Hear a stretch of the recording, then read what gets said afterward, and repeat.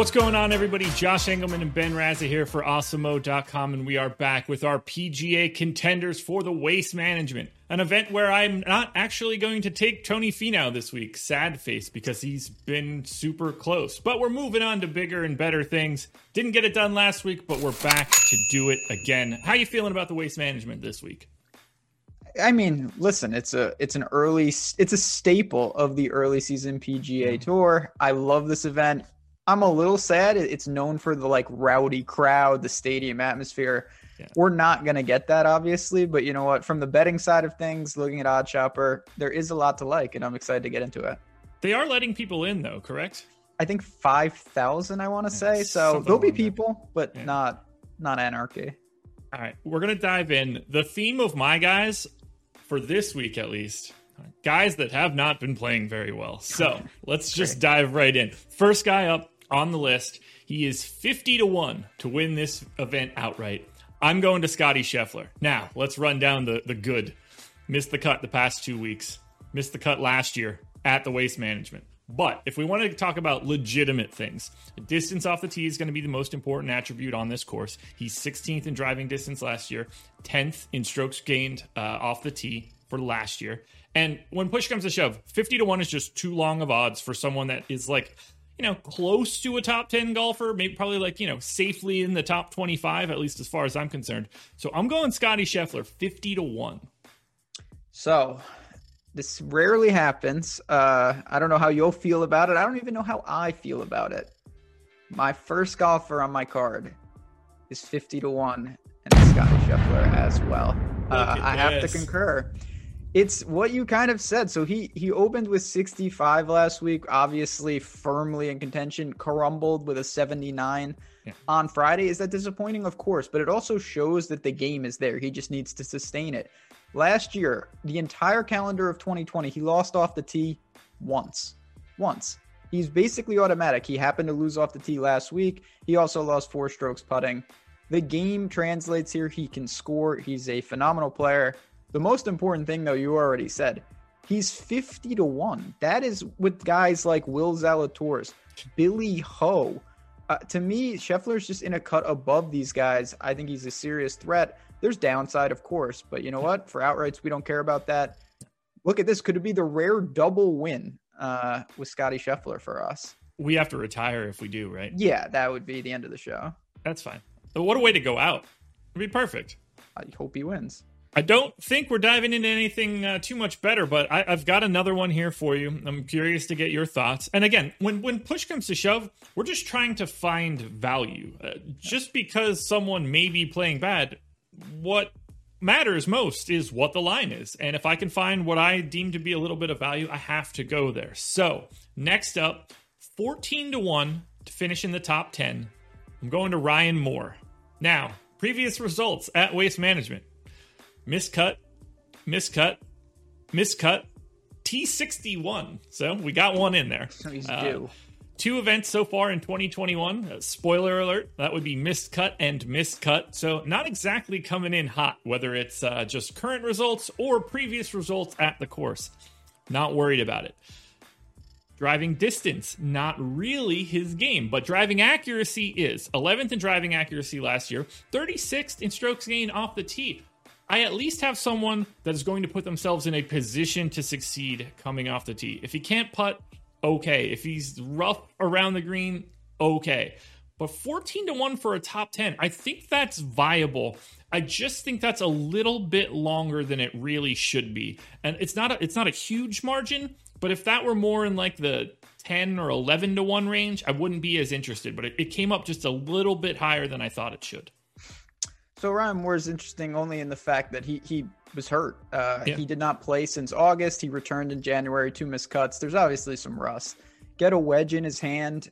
He can obviously be dangerous. It's just a matter of where is the game, having played only 2 tournaments since August. I will say, you spoke about this. We've mentioned it. I'll explicitly say it. Go to oddshopper.awesemo.com. You have to shop these lines. We're talking about getting 14-1. That's the best price available. You're going to see 9-1, 11. You're going to see all sorts of numbers out there that crushes your value. We're talking super thin margins here, and it's all about capturing it. So with my guy here, he's 70-1 at a book. Max Homa, and this is of course an outright. I wish he was 70-1 for a top 10. That would be a back up the Brinks truck. Max Homa is going to be popular in DFS, but for good reason. He's playing very well, coming off Amex, coming off Farmers, 18th at Farmers last week, gained 4.5 on the approach. Same formula that you're using. This guy is good off the tee. He's always been good off the tee, but he's lost in 2 straight off the tee. I think that corrects. The irons stay the same. Obviously, you're going to need a little putter. He's a Scottsdale guy. What's not to like? And if you're going to tell me 70-1, it's a stretch, of course, but you don't have to be right that often when you're laying these type of odds in an outright market. So we've got Ryan Moore, we've got Homa. Who is the final man to round out your 3-man card? Okay, so I've got 30-1 to top 5. We're going pretty big again. Okay. I don't want to go all the way to the outright market. I want a little bit of wiggle room because, most of these guys are just simply not going to win this waste management this week. So 30-1 to top 5. I'm going Lucas Glover. 55th in driving distance last year, 34th strokes gained off the tee. So I'm trying to get another guy that is pretty viable off of the tee. He was T42 last week, which I'll take. It wasn't a miscut. That's better than most of what I've been reading off so far since the video started. He was top 5 at Mayakoba in December. So he has had good results relatively recently. Didn't play the waste management last year, missed the cut in 2019, so we're back upon our theme. The real issue here for Glover, not a very good putter, and I guess I'm probably being a little bit diplomatic. Yeah, sure. But that is like the least of my worries.